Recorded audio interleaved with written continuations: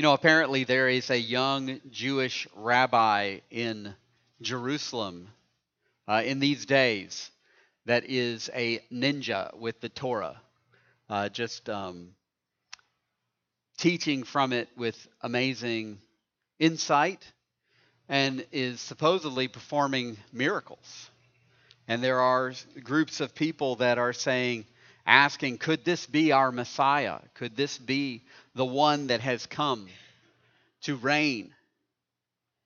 Today with video editing and fake news and such, it's hard to tell what's really happening, to tell you the truth. I mean, with the internet, you can find a small group of people around the world, massing to thousands even, that agree with a certain viewpoint and that are teaching a certain idea. It's comforting to have, though, the timeless truth of Scripture to run everything through, to run everything by. It's not the new ideas that matter most.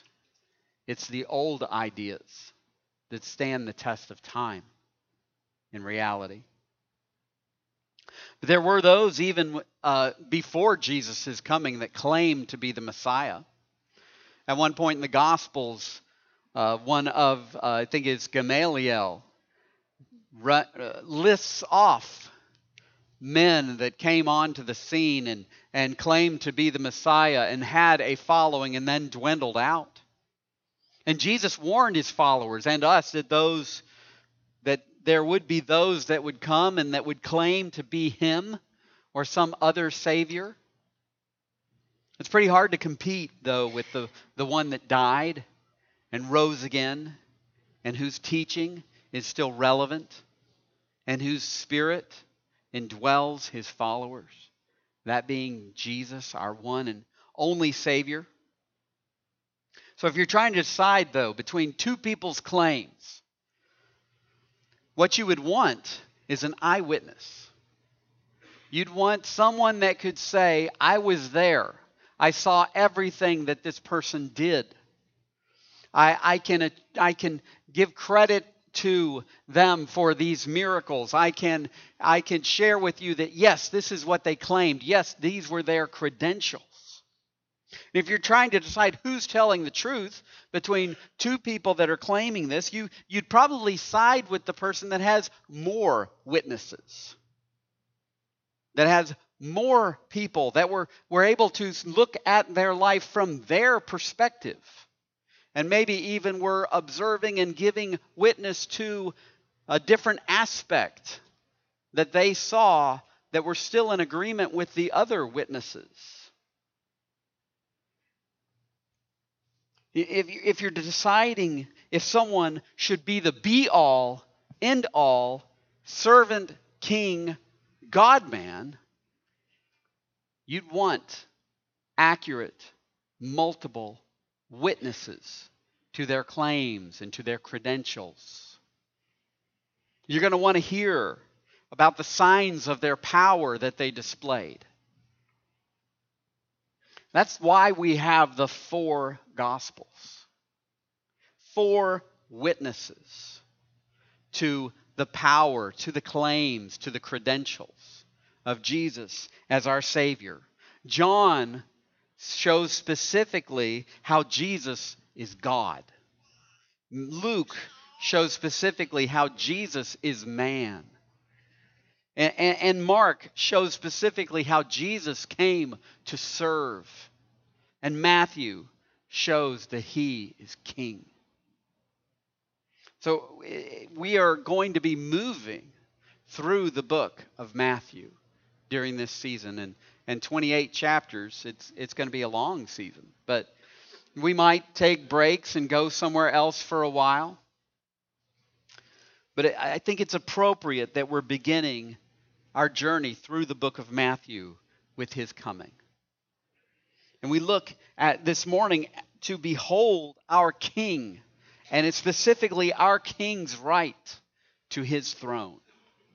Behold our King's right to his throne. Think about what we're claiming about Jesus during the Christmas season, right? In the carols that we sing, we are claiming that Jesus is Lord of all. We claim that he is going to be coming to bring joy to the world. The carol Joy to the World is actually looking ahead to Jesus' second coming. Let the earth receive her King. Let every heart prepare him room, just as he has gone to prepare a room for his followers.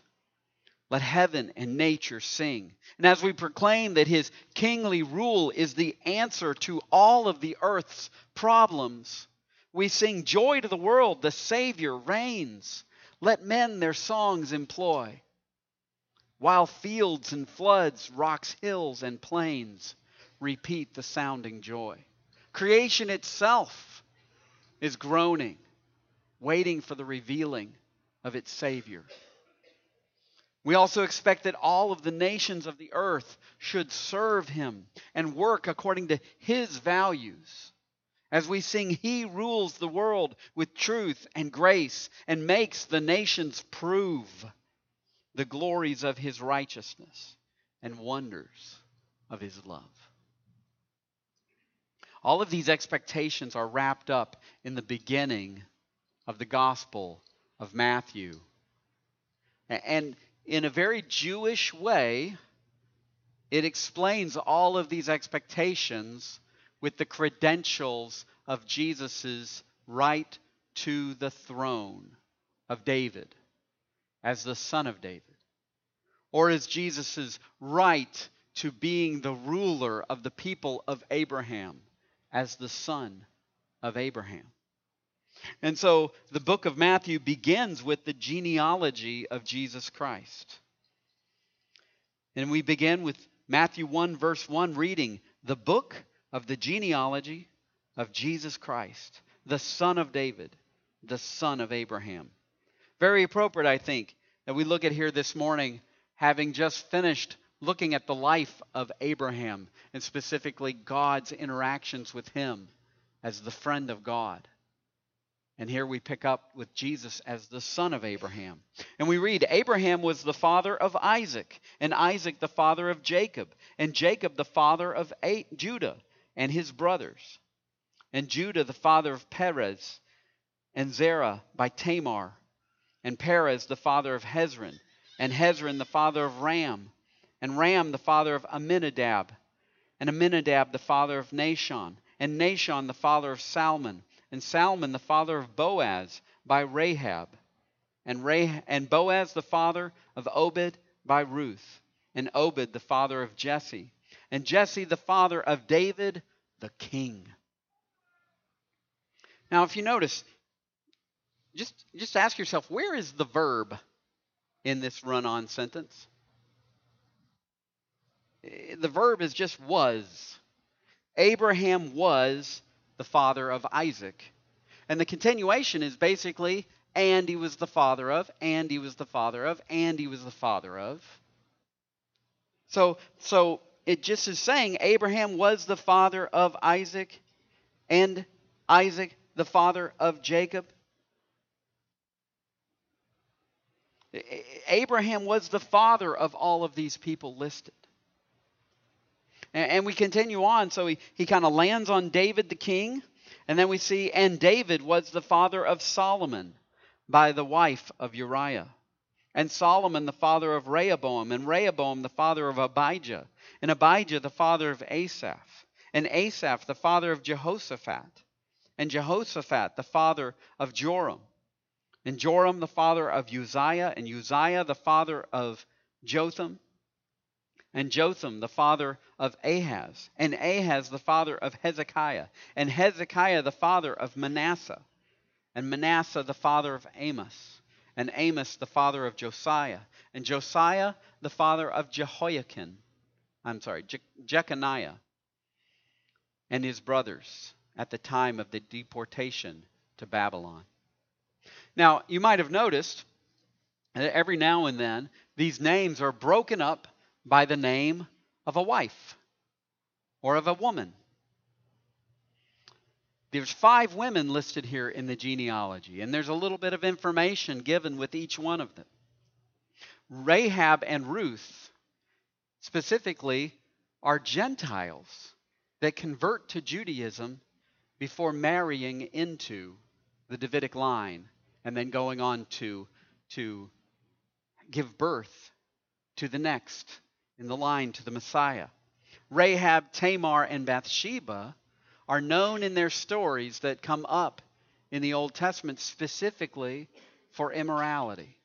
Rahab having been a prostitute, and Tamar having been one who has to lay her claim to children through immorality, and Bathsheba being the wife of Uriah that has Solomon eventually with David, but originally becomes married to David through adultery and murder.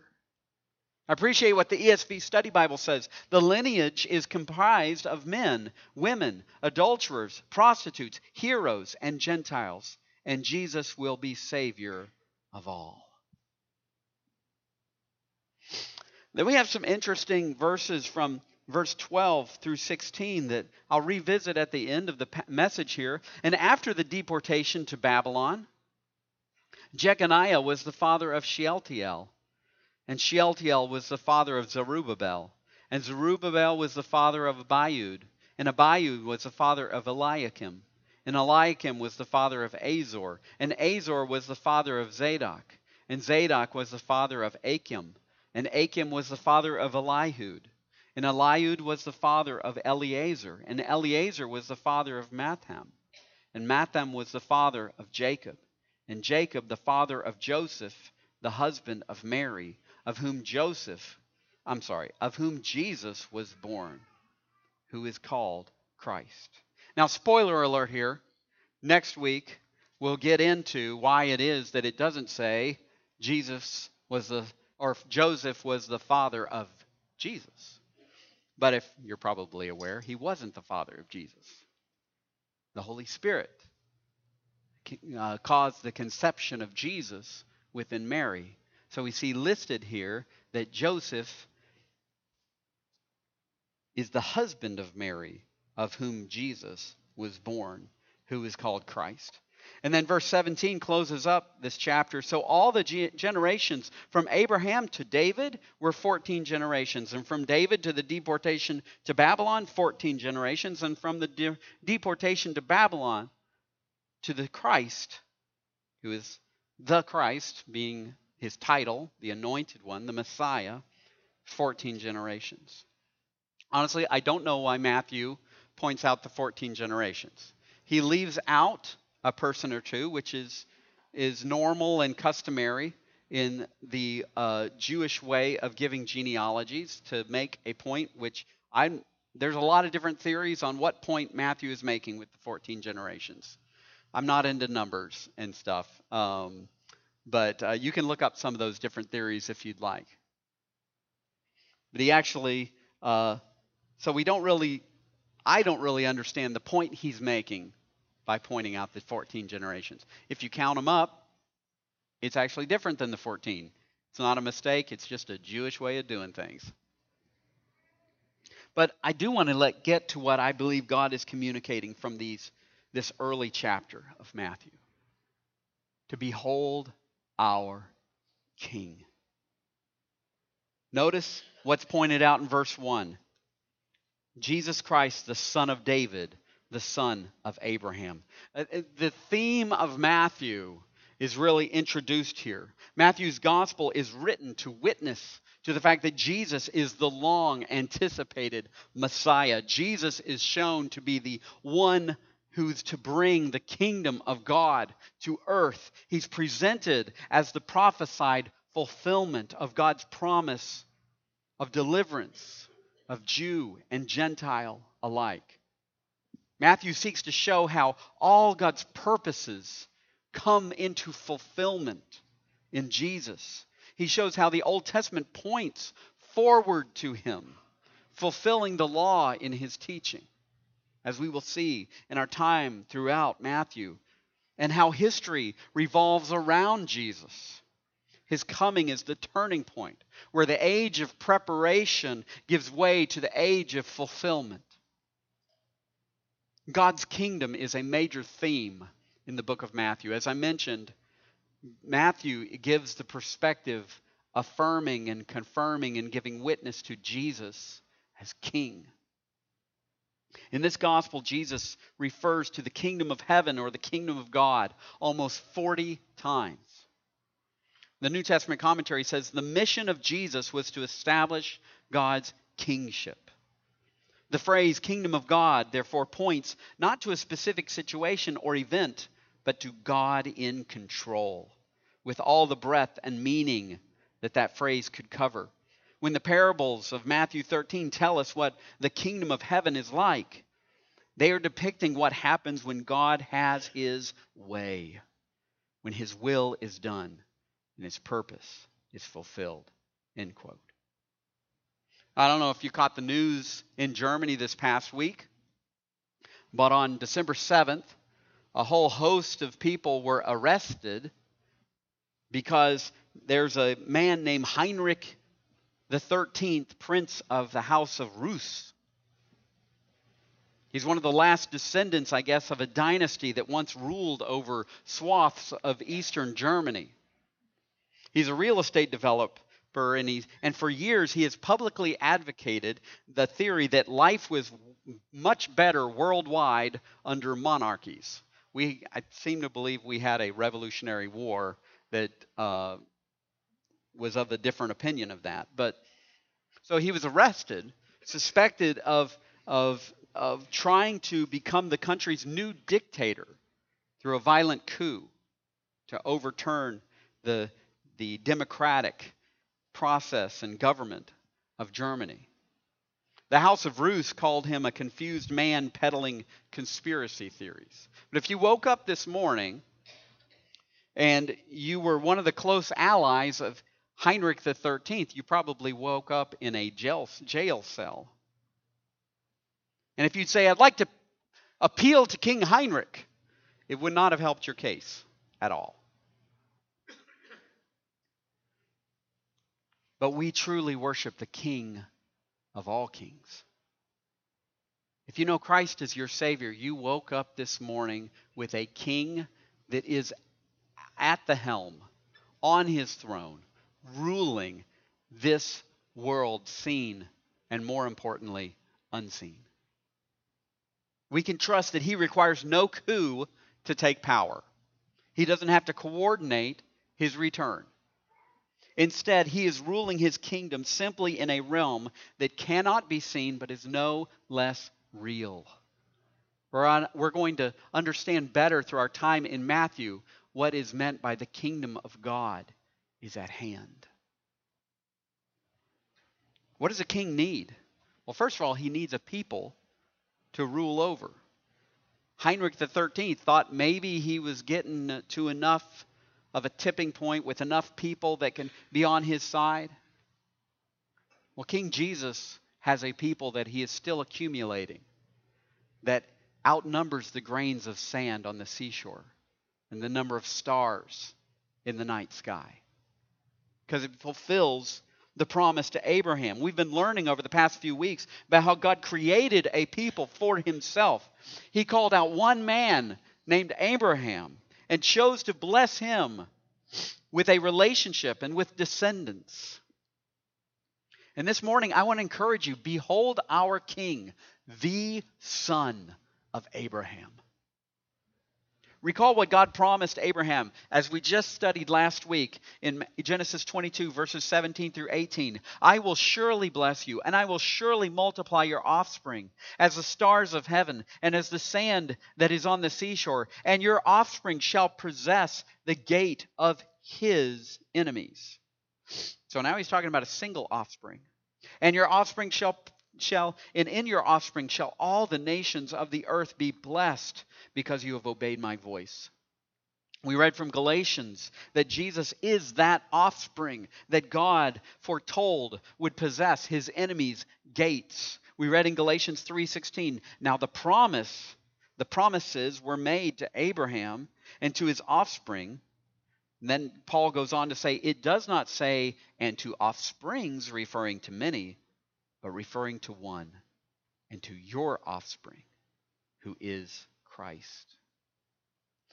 He's told this Christ will possess the gates of his enemies. Back in week 2 of the NFL season, Aaron Rodgers scored the final touchdown against the Chicago Bears, and apparently there had been quite a dust up in the social media and stuff leading up to the game. And he was so pumped that Aaron Rodgers, as he runs through the end zone, looking up at the Bears fans at Soldier Field, looks at them and says, "I own you." Of course, 3 weeks later, he broke his thumb, and it absolutely tanked the Packers' season. But in a sense, that's what's being said here. That Jesus can go to any place in the universe where his enemies reside, heaven or hell, and say, "I own this place. I own you." Possessing the gates of his enemies. And I would only assume that it would mean that he can come and go as he pleases. Those enemies include the greatest enemy, the serpent whose head Jesus would one day crush, whom Abraham would have understood, this is the Messiah that is coming, that God had promised Adam and Eve would one day come. Galatians 3:7 tells us that it is us who have faith in Christ for our salvation, in his death and his resurrection, that are true descendants of Abraham. That's what Galatians 3:7 tells us. You know, an ex-boyfriend that might be a little sick of his ex-girlfriend or done with the whole situation, he might say, she thinks she's God's gift to man. Right? Or she might say, he thinks he's God's gift to women. This usually means the person is incredibly prideful, that the world should be grateful to them, that see them as a gift. But as the promised offspring of Abraham, Jesus is truly God's gift to mankind, through whom every nation, every people, every family of the earth could be blessed through receiving him for the King as he is, as their Savior.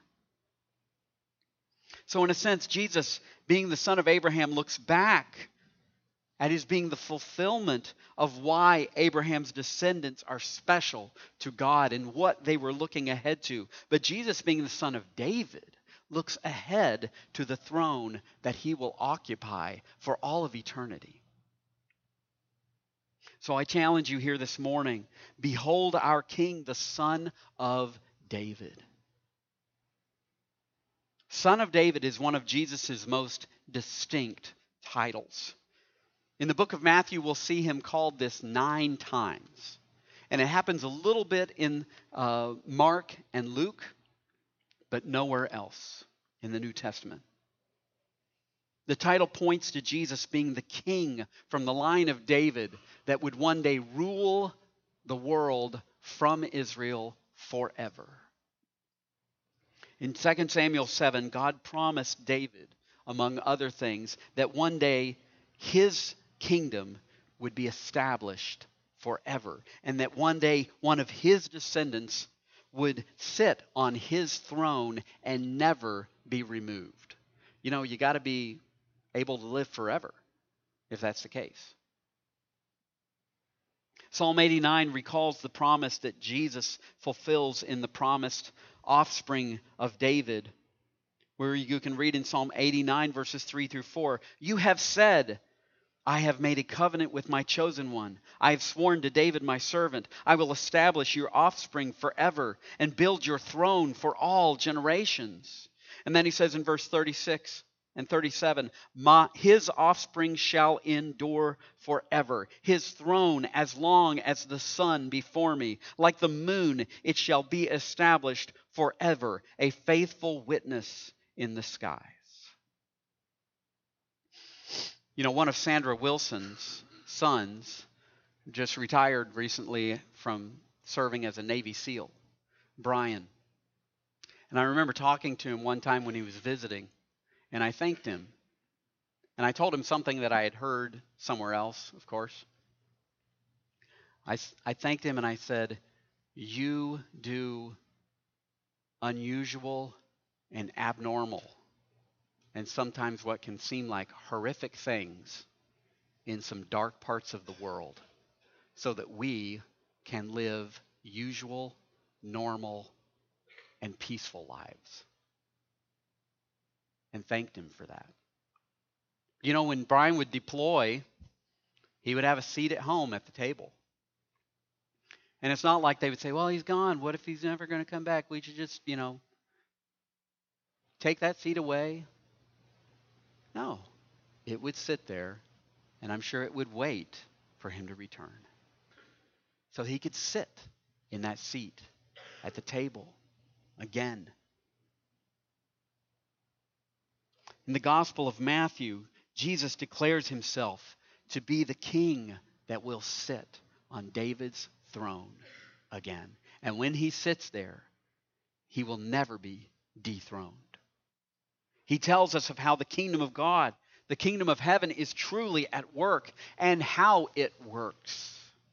And we'll see that over and over again.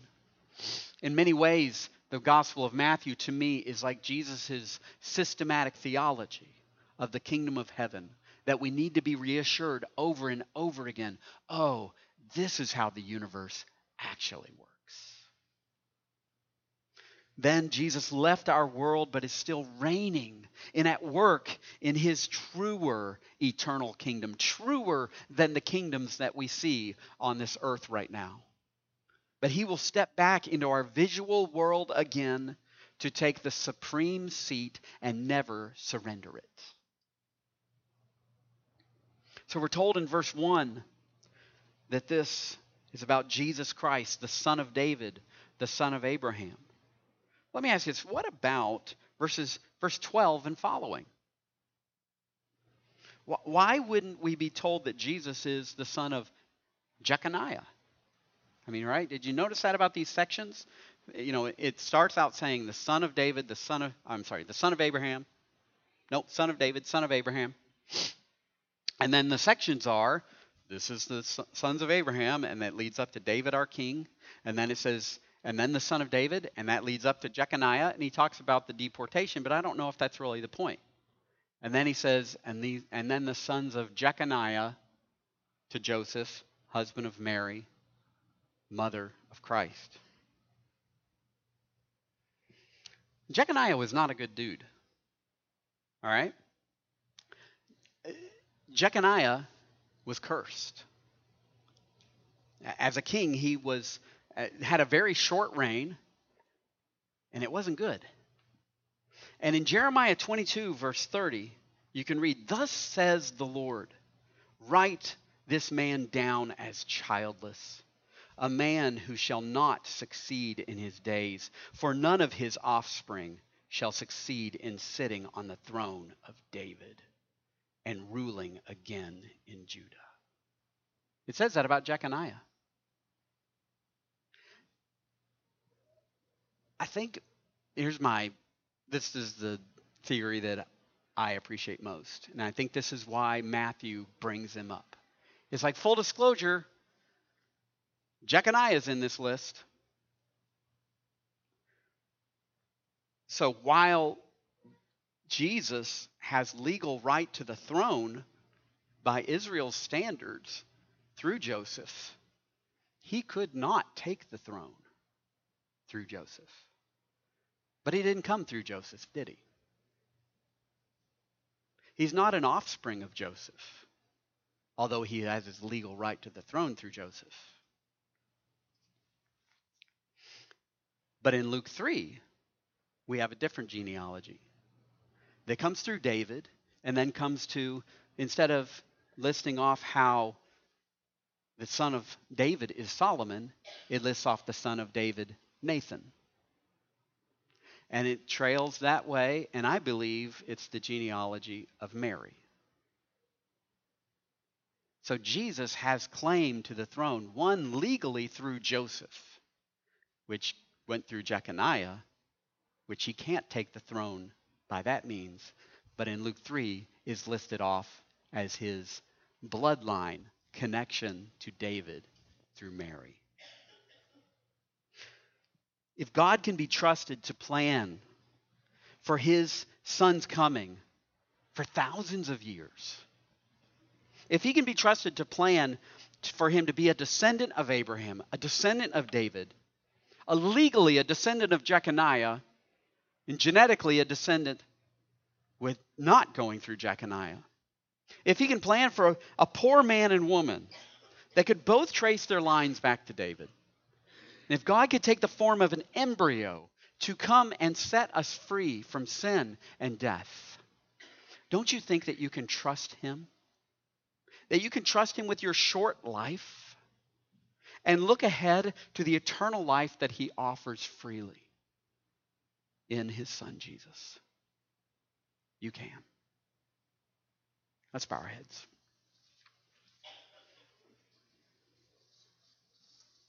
Father God, I'm sure with families, as we make plans for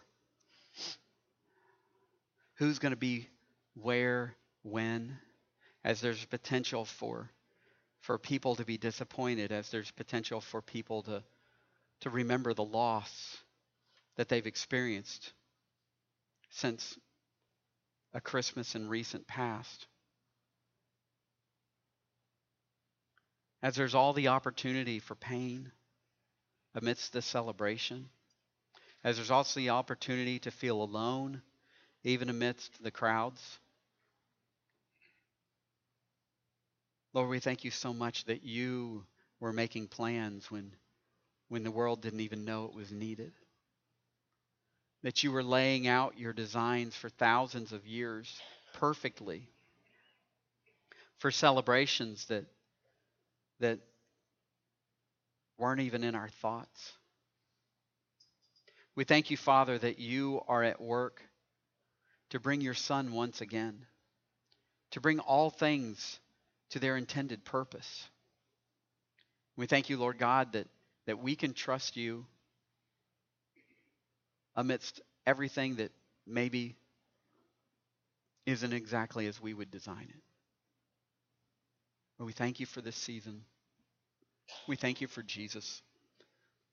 We thank you for making him our perfect Savior. Lord, I pray all these things in Jesus' name. Amen.